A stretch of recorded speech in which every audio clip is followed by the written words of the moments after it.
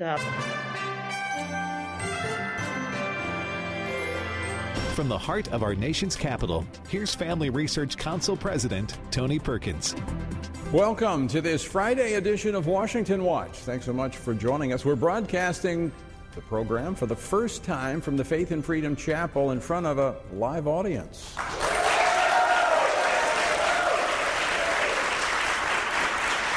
Well, coming up on this Friday edition, far from extending an olive branch to the Republicans over the debt ceiling as the deadline looms, President Biden poked Republicans in the eye again today. The last thing this country needs, after all we've been through, is a manufactured crisis. And that's what this is, a manufactured crisis. And that's what it is from beginning to end. It's a manufactured crisis driven by the MAGA Republicans and the Congress. All right. Well, we'll discuss the status of the debt ceiling and why it is important with Senator Kevin Cramer of North Dakota, a member of the Senate Banking Committee, as well as the Senate Armed Services Committee. And we reported yesterday that a group of Republican House members had sent a letter to the Secretary of Defense, Lloyd Austin, inquiring about the Navy's drag queen ambassador. Well, 14 Republican senators have also sent a letter to Secretary Austin asking about the drag queen division. Well, we're going to talk about it here on Washington Watch. Also, President Biden's Secretary of Homeland Security, Alejandro Mayorkas, was at the southern border today, reassuring everyone that they have the situation under control. So we've been preparing for quite some time, and we are ready. What we are expecting is indeed a surge, and what we are doing is planning for different levels of a surge. That is what we do. Are you reassured? Well, we're going to talk about that with Congressman Nathaniel Moran a little bit later here on Washington Watch. On Wednesday, we had Kansas State Senator Renee Erickson on the program discussing the override of Democrat Governor Laura Kelly's veto of the Women's Bill of Rights, which in part defined what a woman is. Well, another Democratic governor is positioning himself to be overridden. North Carolina Governor Roy Cooper has pledged to veto the legislation passed by the legislature that protects most unborn babies past the 12-week mark when they feel pain and they can be seen sucking their thumb. Well, the legislature has teed up a bill that will protect children from the left's gender experimentation as well.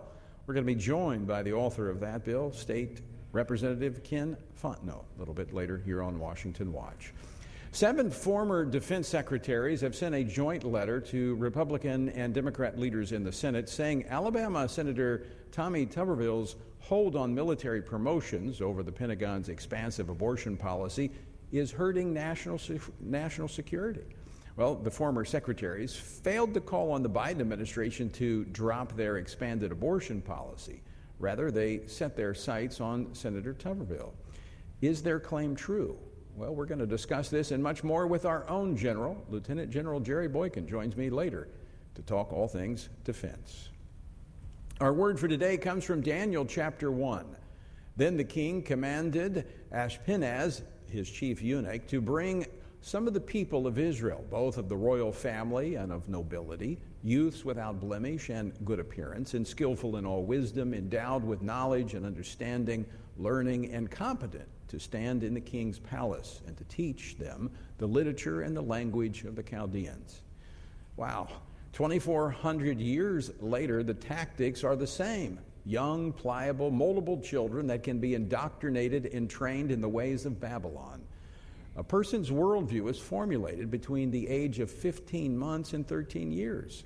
This is the reason for the unrelenting effort of the government to educate children at earlier and earlier ages. It's not a benevolent act of the government to help parents. It is to train them in the ways of Babylon. To find out more about our journey through the Bible, go to tonyperkins.com. With the deadline for a U.S. government default quickly approaching, leaders on Capitol Hill remain in a holding pattern until after Speaker Kevin McCarthy's meeting with President Biden at the White House this coming Tuesday. Now, the president insists he will not negotiate, but House Republicans backed him into a corner when they united to pass the Limit, Save, Grow Act, which raises the debt ceiling while also saving $130 billion in the budget. Now, this week, business groups and the U.S. Chamber of Commerce urged President Biden to reach a deal with Republicans. Well, the question is he ready to negotiate? Is he listening? Joining me now to discuss this and more is Senator Kevin Cramer of North Dakota. He serves on 4 Senate committees, including the Senate Banking Committee and, as I mentioned, the Senate Armed Services Committee. Senator Cramer, welcome back to Washington Watch. Tony, it's good to be with you, although I'm hoping you can hear me. I can hear you. Can you hear me? I hear you fine. Thank you. It's great to be with you, and you teed it up perfectly. I mean, what, 65 or more percent of the American people think it's only reasonable that Joe Biden negotiate with the Republican majority in the House of Representatives. My sense is that he understands that he's got to do that, and that this burden is really now on him, quite honestly, this burden of a potential default of our national debt. So, Senator, is the president playing chicken with House Republicans here, just refusing to sit down and meet in the middle? Well, Tony, what I always say about negotiations is if all or nothing is your beginning point, that's fine. But it can't be your ending point, because an all or nothing ending point is oftentimes nothing. So, this guy, you say what you want about Joe Biden, he's got a lot of experience in transactional politics. I would certainly hope that this isn't the time that he decides to play chicken with the national debt. That said, I do think people should have a clear understanding of how reasonable Kevin McCarthy and the House Republicans have been in their offering. They've actually passed a bill that would raise the debt ceiling. And yes, some of those conditions that go along with it are going to be hard for the left to swallow. But boy, they're not exactly radical conditions. Things like, a discretionary cap of 2022 spending as the new starting point, and then a small, 1% incremental growth throughout the next several years. Tony, I don't know, but 1% growth is not a cut. That's growth. Some work requirements, modest work requirements for able-bodied people that are on government assistance programs. Again, why not help lift people up rather than, keep them under the thumb of the government? And then, of course, there's some permitting reform in their H.R. 1, which enhances the economic opportunities, which will grow the government coffers with some refining of permitting in this country to build the things. And none of it's very radical. So I'm going to be optimistic, Tony. I'm always optimistic that Joe Biden's going to come to the negotiating table and that they'll find enough common ground to make a deal. Senator, we're seeing kind of the grandma in the wheelchair going over the cliff again, where those types of over-the-top language. When in fact, if you actually read what's been proposed, it's Congress that will determine where the money goes. This does not cut Social Security, does not cut Medicare, and it's up to the Congress to decide how to spend the resources that we have available. Well, our Constitution is pretty clear on that point. For sure, Tony. And then the fact that, that this overplaying their hand all the time, this is what discredits them so often. I get it, in the early going, maybe a little political jabbing here and there.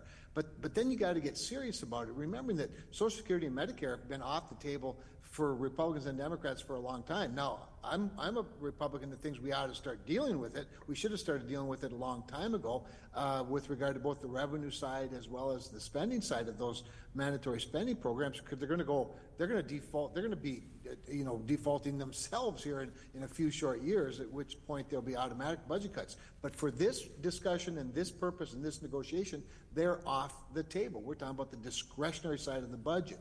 So we've got to look out for national defense and then put some guardrails in on the spending. That should not be an unreasonable thing. And by the way, Tony, I think it's really important for people to understand. A lot of people conflate raising the debt ceiling with a government shutdown. Not raising the debt ceiling doesn't create a government shutdown. It just forces the government to only spend the money that they're taking in every day. What a novel approach that would be. And before people think that's going to be some catastrophic crisis, just notice we're in a crisis. We have high inflation, high interest rates, we have open borders, we have a supply chain crisis that's squelching our economy, and we have an anemic economic growth, 1.1% the last quarter, probably heading to recession, bank failures. We've got plenty of problems, and how about just staying within our means for a while? That might send a good market signal as opposed to a bad one that everyone else expects.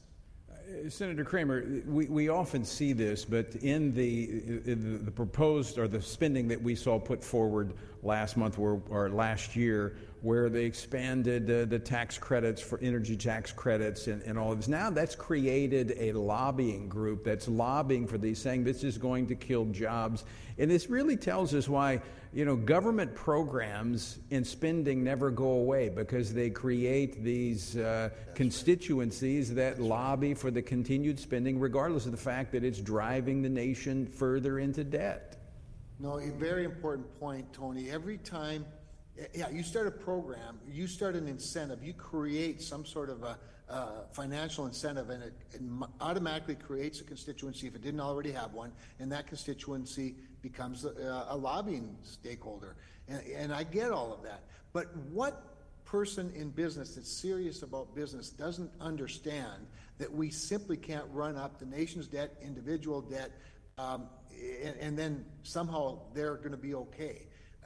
Ultimately, you've got to make a product that people want. You have to have a willing seller and a willing buyer. But if the willing buyer doesn't have any money, they can't buy it from you. So it's often disappointing to me that corporate America turns so quickly toward government largesse rather than a good free market system. So how do you see this playing out, Senator Cramer? Yeah. So it's an important question, because I'm not sure how it's going to play out, but I will say this for now.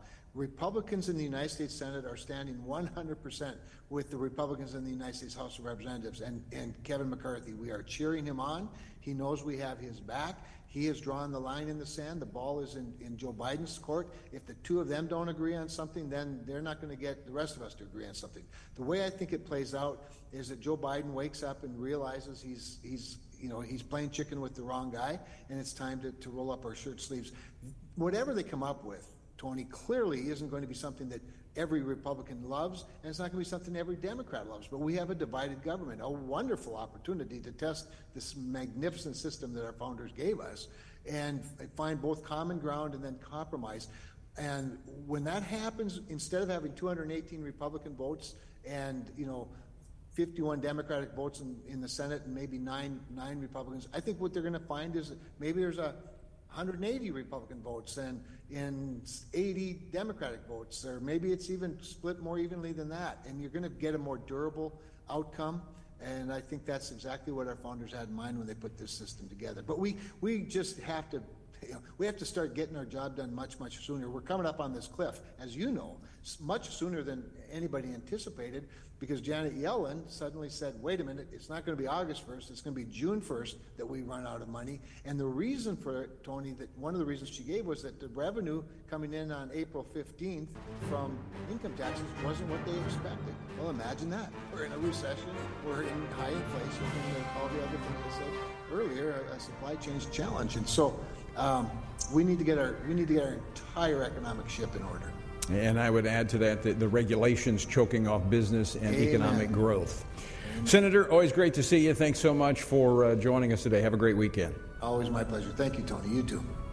All right, folks, don't go away. On the other side of the break, the Secretary of Homeland Security was on the southern border today, reassuring everyone that, hey, they've got this thing under control. Well, we're going to talk with Texas Congressman Nathaniel Moran on the other side of the break. So a lot more Washington Watch still to come as we are doing this broadcast in the Faith and Freedom Chapel before a live audience. We're back after this.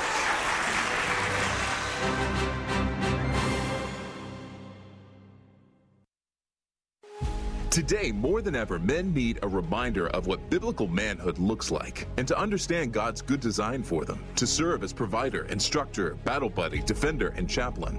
They need a battle plan to truly live out their role.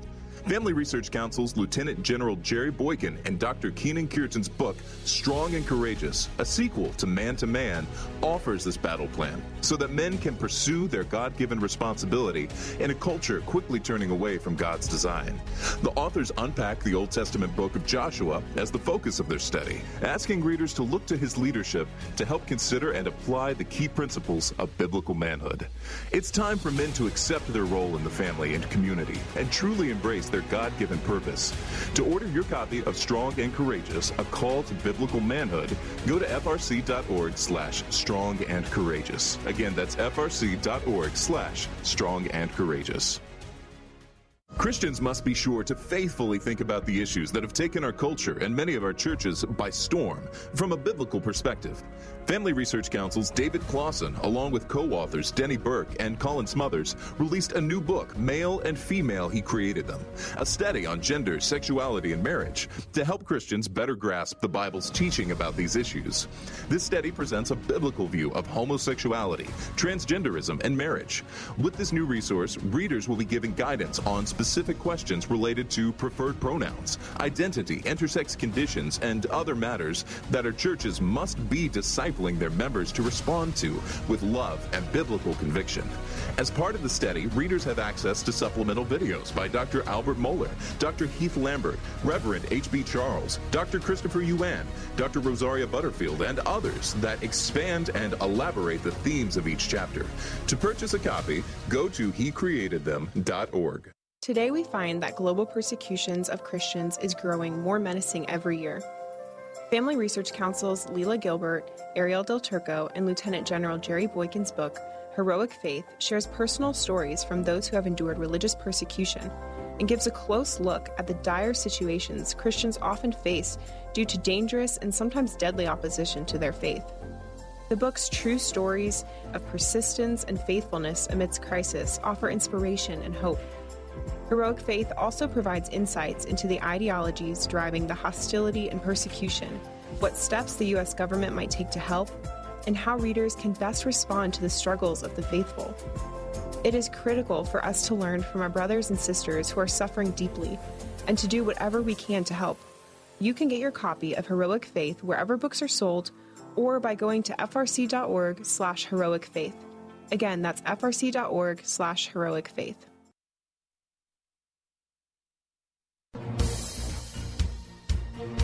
To Washington Watch. Thanks so much for joining us on this Friday. Well, earlier today, the Secretary of Homeland Security, Secretary Mayorkas, was at the southern border reassuring everyone that, hey, they've got it under control. This is what he had to say.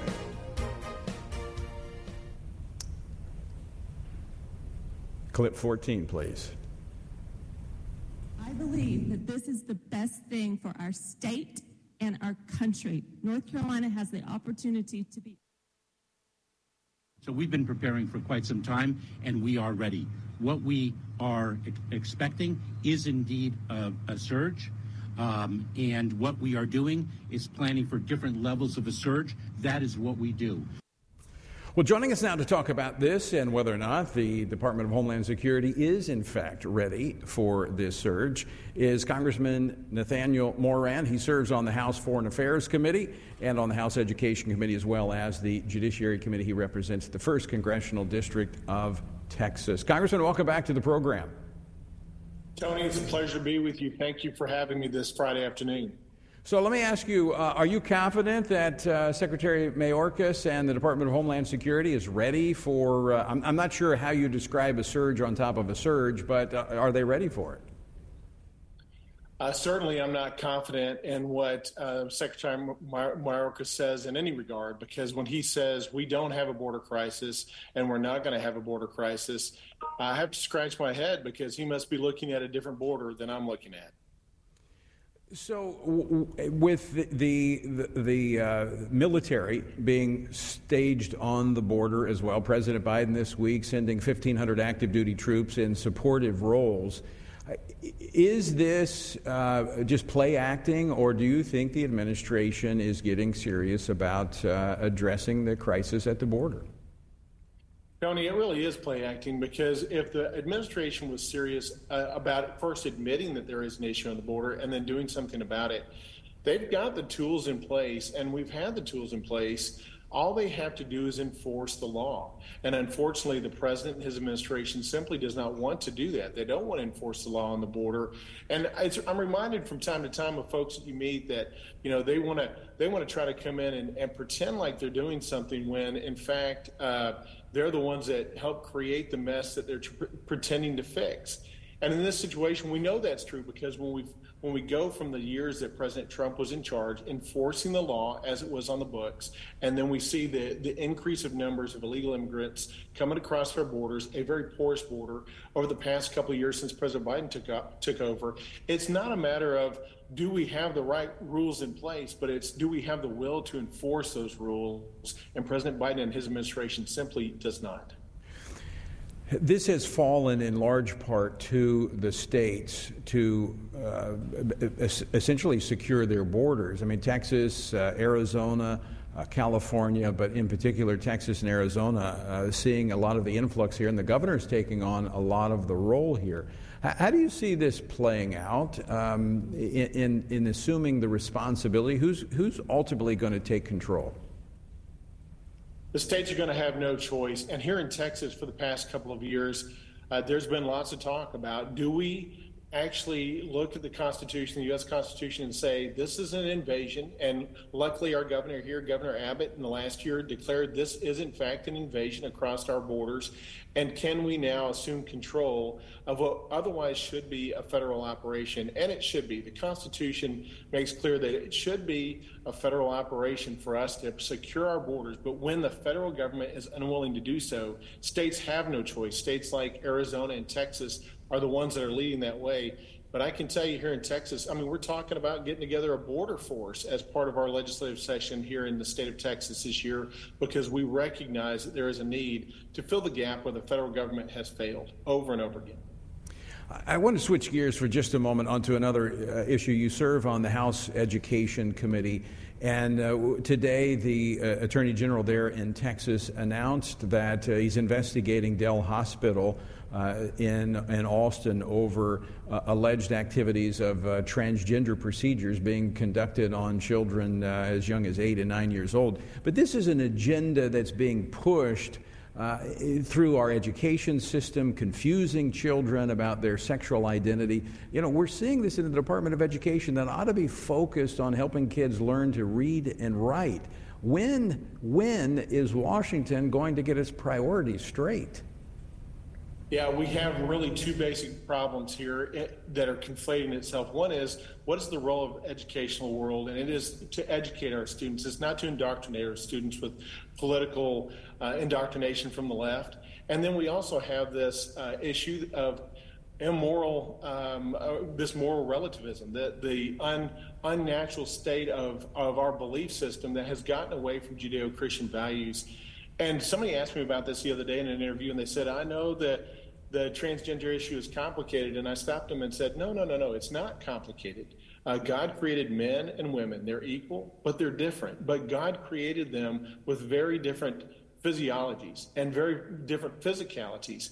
And when we lose sight of the fact that we are creations of God and that God made us in his image, then we begin to create our own, and we see it now. We've almost lost sight of the fact that there are two genders, and we're now creating a third. And what's to stop us from creating a fourth, or to say that we can just determine for ourselves who we are and what our identity is. And truly our identity, our purpose, our belonging, it's all in Christ Jesus, but we have lost that here in America. Congressman, 30 seconds left. What is behind this agenda to confuse our children? Well, like I said, our identity, if we forget that our identity is in Christ Jesus, we lose that, then we have to look somewhere else for our identity and our purpose and our belonging, and that is to the state. And then the state tells us who we are and what we should do and what we are to become and what our calling is. And none of that is true. The truth is Jesus Christ made us. He created our identity. He gives us our calling, and it's that calling we should pursue. Congressman Moran, thanks so much for taking time on this Friday afternoon to join us. Always great to talk with you. My pleasure. Thank you, Tony. You know, I think he's absolutely right. Part of this has been created in the vacuum of pushing God out of our culture. And in particular, you remember where it started? It started in our schools as the Bible, prayer was pushed out of the schools. And so something had to fill the vacuum. And so I just remind you that this is, we wrestle in this political policy world, but it's spiritual at its heart. And we need to be praying, and we need to be speaking truth into this realm. All right, folks, don't go away. Still a lot more Washington Watch to come. On the other side of the break, we're going to be joined by a North Carolina state representative as the state legislatures, the Republican ones, are overriding Democratic governors left and right on issues like life and this whole gender confusion that we've been talking about. Stick around. More to come. Men are constantly told that there is no place for their thoughts and concerns about abortion.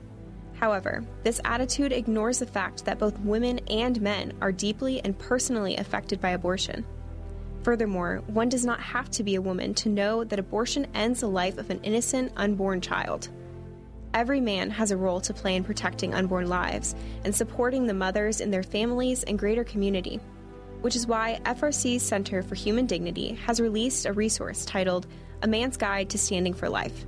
This resource was created to help men positively address the topic of life. This guide will equip men with phrases to utilize or avoid, as well as practical tips for helping to protect life and the expectant mother or unborn child he knows. Every man has the opportunity to be an unborn baby's hero by stepping in to support a mother and speaking up for her child's life. Get this free guide at frc.org/prolifemen to learn more about the important role men play in protecting unborn lives. Have you seen the Now We Live series? It is a 6-week worldview Bible study created in partnership with Family Research Council and Summit Ministries. This video series was put together to help Christians propel faith into action. It offers 6 free videos to prompt rich discussions about some of life's most foundational questions among churches, small groups, and families. Each video is led by well-known Christian voices and addresses questions regarding worldview, Jesus, truth, identity, and society.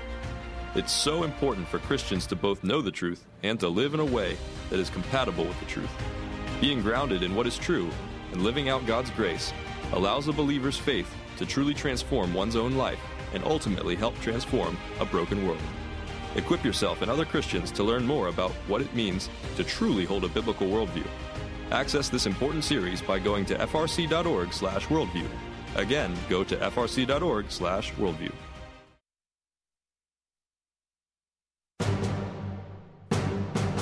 To Washington Watch, good to have you with us on this Friday afternoon. Normally, Jody Heiss is filling in for me on Fridays, but I have the honor of being here this Friday as we're broadcasting for the first time from the Faith and Freedom Chapel in front of a live audience that you're hearing, supporters of the Family Research Council. All right, well, after passing legislation earlier this week to protect the unborn, the North Carolina House of Representatives followed up with House Bill 808, which protects children from transgender procedures. These are minor children. Republicans hold a veto-proof supermajority in the state legislature, so once legislation passes the Senate, as expected, Republicans are poised to override the governor's veto, just as they plan to do with the pro-life measure, Senate Bill 20, which the Senate passed yesterday by a vote of 29-20. GOP leaders in the state are emphatically responding to the wishes of the North Carolinians who voted them into a supermajority. Joining me now to discuss this is State Representative Ken Fontenot, who represents the 24th District of North Carolina.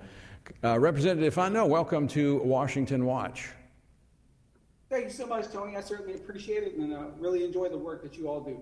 Well, I appreciate that. And congratulations on passing this through the House. I know you played a key role in the accomplishment of both these bills, on the pro-life bill and then this bill protecting children from these gender experimentation procedures that many on the left are pushing. Now, it's interesting that the citizens of North Carolina voted for a Republican supermajority. How does this legislation reflect the values of those in North Carolina? I think what we're seeing is a return to common sense and decency. Because when you look at what's happening to these children, it's nothing short of predatory behavior. You know, in short, we can look at Europe, who's several years ahead of us in their trans procedures, having administered puberty blockers and gender reassignment surgeries longer than we have. And they are releasing official government mandates and medical guidance to say that these things should be used as a last resort in the most extreme cases. And what's sad is that in the U.S., we're using it as a first resort. And so what I think about how we were brought forth to do things like this, I just think people want to come back to decency, common sense, and actually caring for the vulnerable is what I'm seeing. Some of the opponents of this, the Democratic opponents of this, said that this, they call it gender-affirming care, is needed for minors. And they say, despite what the bill says, despite the words on the page, it's really about bigotry and a national trend to stigmatize transgender youth. Can you speak to that? What I like to say is what you lack in substance, people will try to make up in pizzazz. And when you look at the idea that this is about bigotry, well, I come from a family of slaves. I come from a family that knows what racism is like growing up in the deep South and central Louisiana. It could be nothing further from the truth. In short, when you look at the research, you look at the words on the page, what is clear is that we are protecting children from predatory practices taking place within our medical establishment, and really not even for the benefit of the kids. It's for the money that they're going to make and also the experimentation taking place. And this has happened before in our country. And I made it clear in my floor remarks that we've seen this happen at least twice in the last 100 years. And this time we're going to do something about it. I mean, you make a really good point, because what we've seen is that debate, there is really no more debate in this country over ideas and over policy. There's just these, these buzzwords, these talking points that are totally disconnected from reality. The fact that this bill is very clear in what it does, they say, it doesn't matter what it says, this is about bigotry. So they just assign motives, but in many ways they're just projecting their own motives. Yes, and that's what you see. If you ever listen to the floor remarks, we record everything, and that's what you'll have. So far, I've engaged with almost every detractor via email as well as on the floor, and no one has answered the statistics we quoted. No one has answered the fact that Europe has been rolling these procedures back, and no one has answered the biggest elephant in the room, and that is Europe is now advising their countries that in over 80% of the cases, that if you just give these children mental health care through their puberty years, that after puberty, in over 80% of the cases, gender dysphoria symptoms are reduced greatly and usually dissipate. And these are from people who don't have an agenda. And no response to that. They completely ignore it. I thought these people were about science. No, they're not about science. They're not about statistics. And that will be blatantly and obviously true when you engage with them and you use science and statistics. But I guess that's why I love my job. I truly believe truth stands on its own. And when you present truth, they can say a lot of things, but they will not talk about what you said. And I think I'm seeing a lot of positive feedback from even the people on both sides, because they'll try to make it look like the LGBT crowd is unified on this, and they're not. For as many are for it, there are against it, which lets us know we shouldn't be doing this because there is no consensus, especially since it's so dangerous and risky. Representative Fontenot, we're up against a great break. Very quickly, 20 seconds. What's next for your bill? Next, it'll be in the Senate, where our Senate counterparts, Senator Heiss, will be leading it through there. We hope to strengthen the bill on that side and come out with a better product in the long run, but I'm interested and excited to see what happens. All right. State Representative Fontenot, thanks so much for taking time to join us today. And again, thank you for your important work. Absolutely. Thank you so much. All right. All right, folks, stick with us. After the break, we're going to be back with more Washington Watch. We're going to be talking about the drag queen division that the military is advancing with our own General Jerry Boykin joins me. Don't go away. We're back after this. Are you prepared to pray, vote, and stand for biblical truth? It is imperative that Christians pray for their community and culture, to steward their role as a citizen by voting, and to stand for biblical truth. This means that Christians must be intentional about seeking after the Lord in all things. You can join Family Research Council and FRC Action President Tony Perkins in this mission as he hosts the Pray, Vote, Stand broadcast to inspire brothers and sisters in Christ to turn their attention to the Lord first and in every compartment of their lives. Tony is joined by experts, elected leaders, and Christian leaders for this weekly half-hour program to help you see through the fog created by the biased mainstream media. Watch the Pray Vote Stand weekly broadcasts and commit to pray for our nation, to stand for truth, and to seek the Lord first. Just go to PrayVoteStand.org. Again, that's PrayVoteStand.org.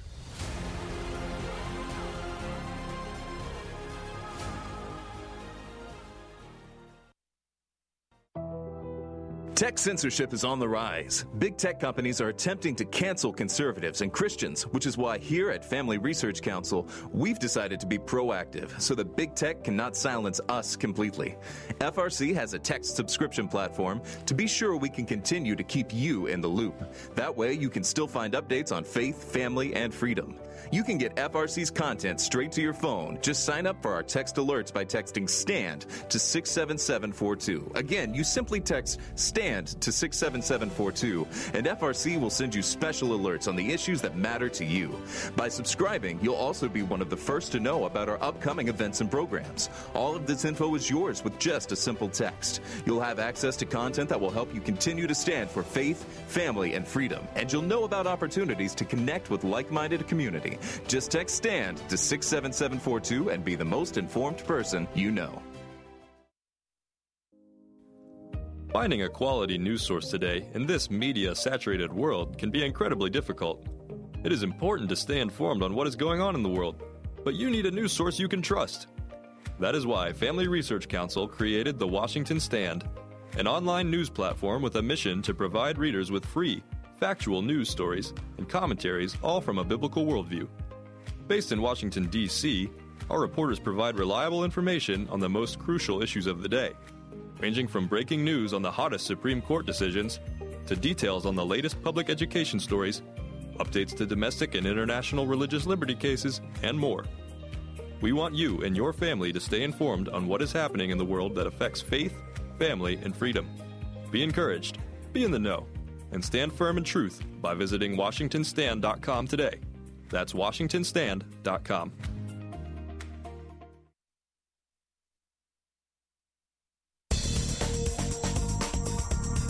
Welcome back to Washington Watch. I'm your host, Tony Perkins. Good to have you with us on this Friday as we're broadcasting for the first time from the Faith and Freedom Chapel in front of a live audience of FRC partners and supporters. Democrat Senator Chuck Schumer continues to grandstand against Republican Senator Tommy Tuberville's principled stand to protect human life. Now, you'll recall that the coach responded to the Department of Defense's illegal abortion policy, where they unilaterally changed it without congressional approval, by placing a hold on military promotions. Well, Senate Scared Leader Chuck Schumer claims that this stand for life is, quote, harming military readiness and risks damaging U.S. national security.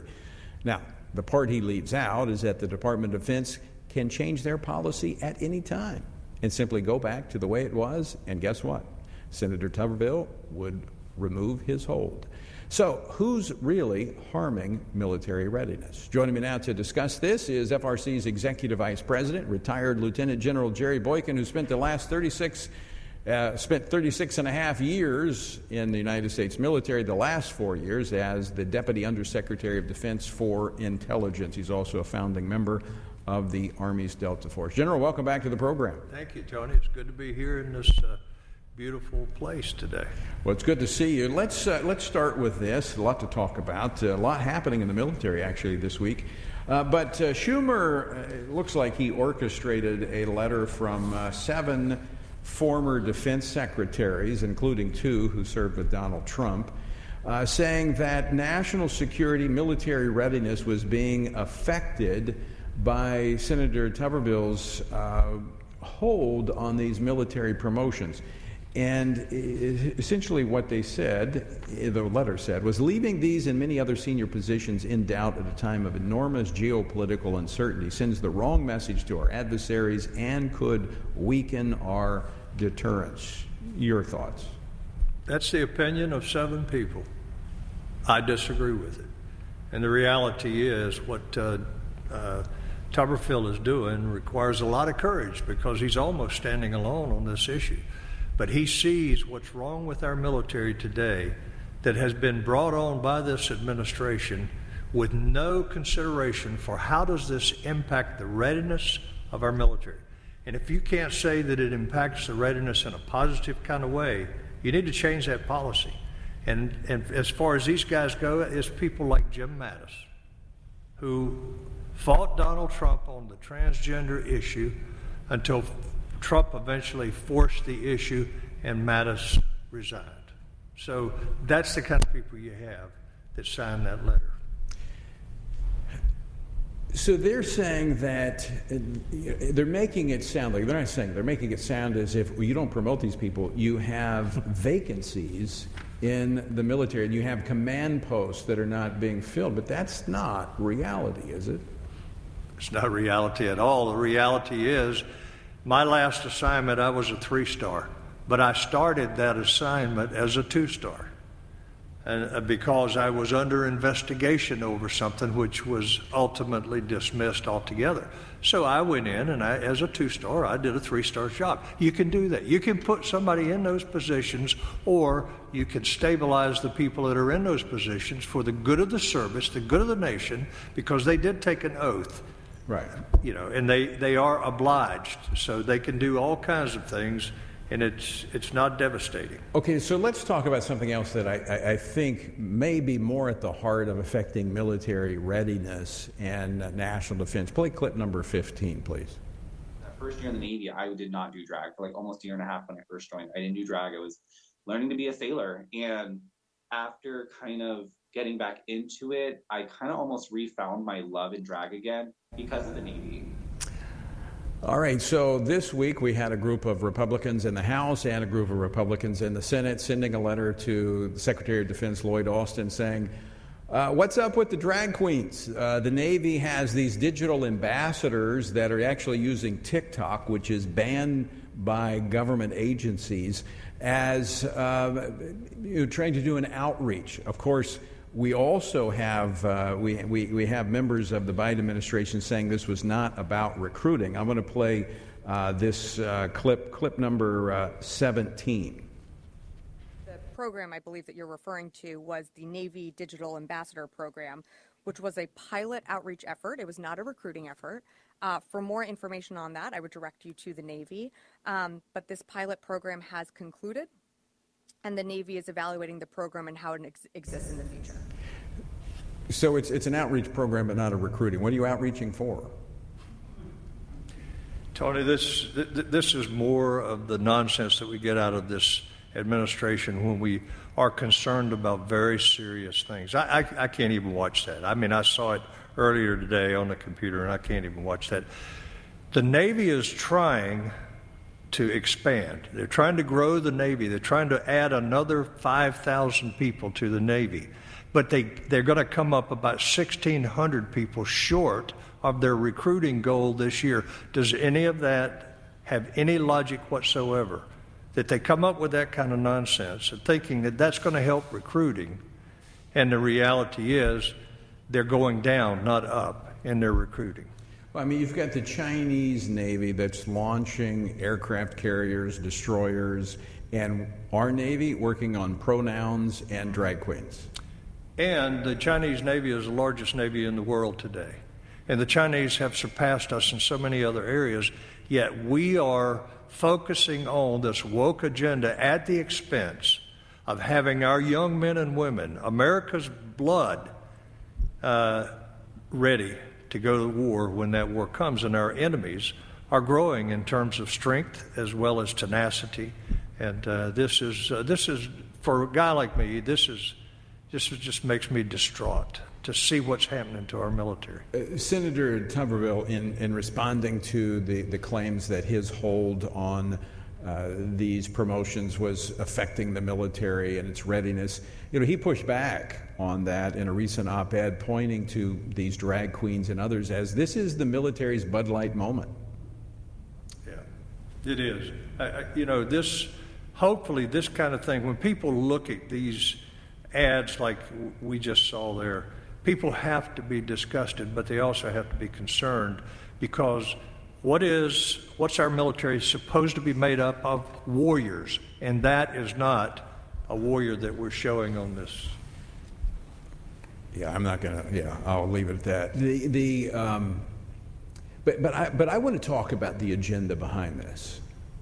See, I think this is intentional, not just to make the military, woke, but I think it is to make it toxic to the conservative Christian young man and woman that disproportionately has historically filled the ranks of our military. When you look to see where military enlistees come from, is generally from the Midwest, the South, those that have a higher representation of faith than not, because they understand what Jesus said, greater love hath no man than to lay down his life for his friends. But what happens if you completely eradicate an environment, or actually make that environment hostile to people like that? They won't come. And then what do you end up with? A bunch of mercenaries. That's what you wind up with. You wind up with a mercenary army.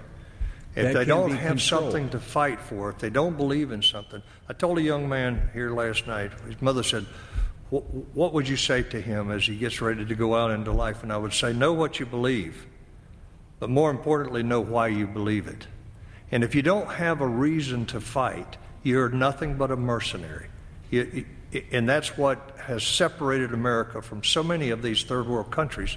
America's youth have stepped up after taking that oath to support and defend the Constitution of the United States. They've stepped up and risked their lives for this nation.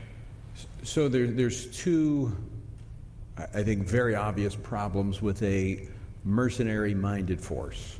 Number one, I think of the book of Nehemiah, when Nehemiah gave the rallying cry, "Fight for your homes, your sons, your wives." Fight for the things you care about, the things that matter in this life. And if you're a mercenary, you don't have that. You fight for remuneration. You fight for gain. You make your own rules. That's the thing. As a mercenary, you make your own rules because there is no uniform code of military justice that tells you what is acceptable and what is not. And that is a dangerous situation. But it also, a mercenary force is easily controlled.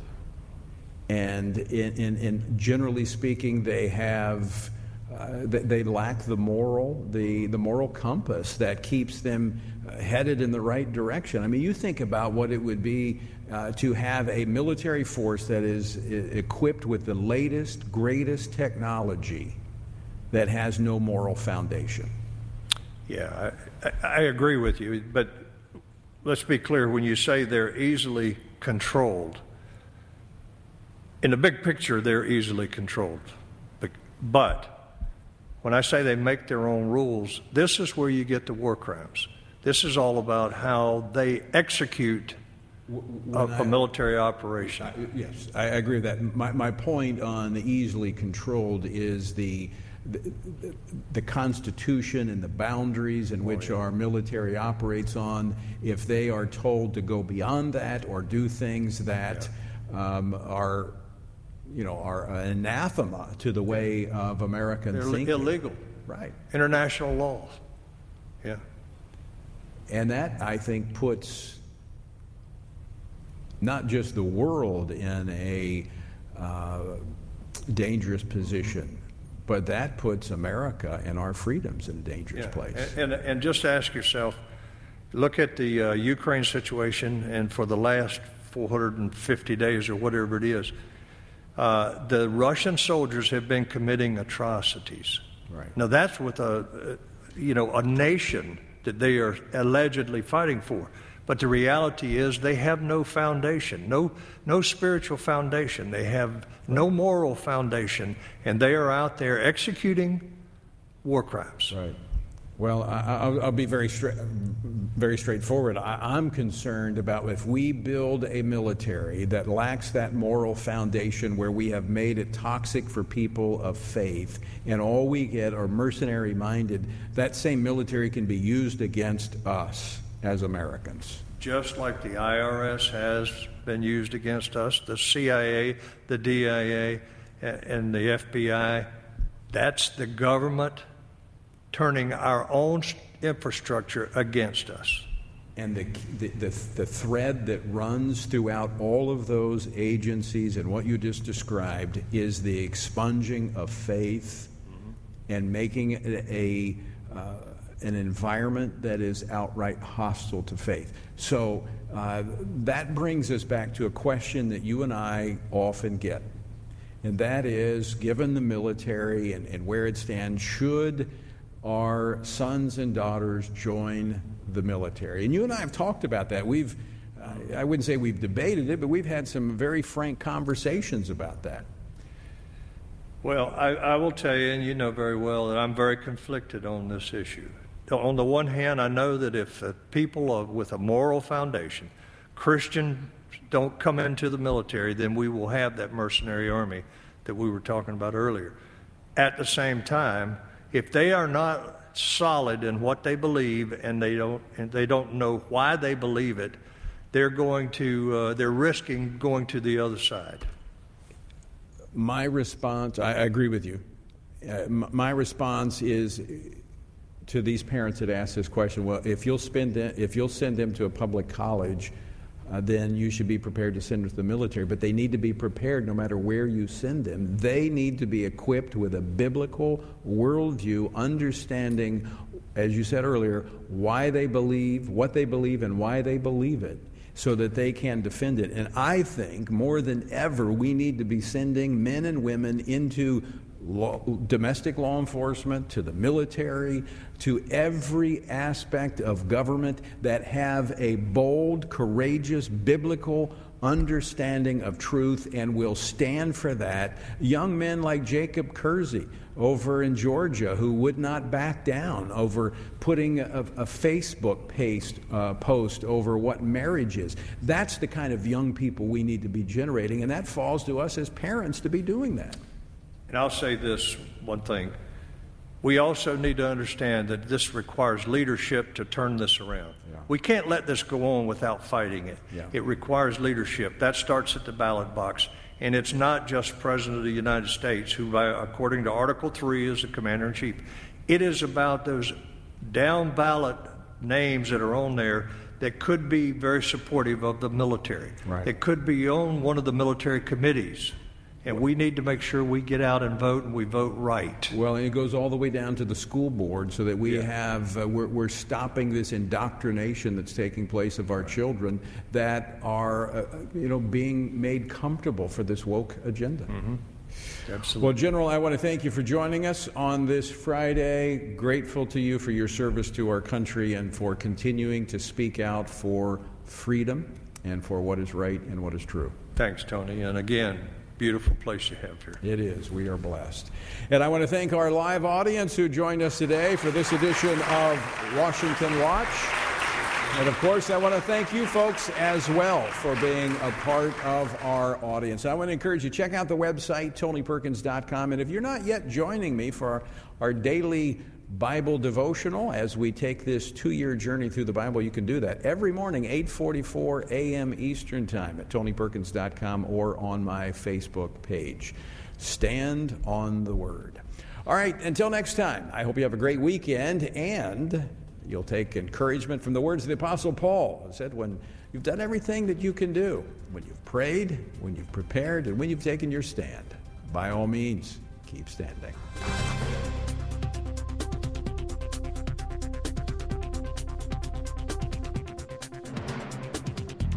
Washington Watch with Tony Perkins is brought to you by Family Research Council and is entirely listener-supported. Portions of the show discussing candidates are brought to you by Family Research Council Action. For more information on anything you've heard today, or to find out how you can partner with us in our ongoing efforts to promote faith, family, and freedom, visit TonyPerkins.com. Also, to leave a comment about Washington Watch, call our watch line at 1-866-372-7234. That's 1-866-372-7234.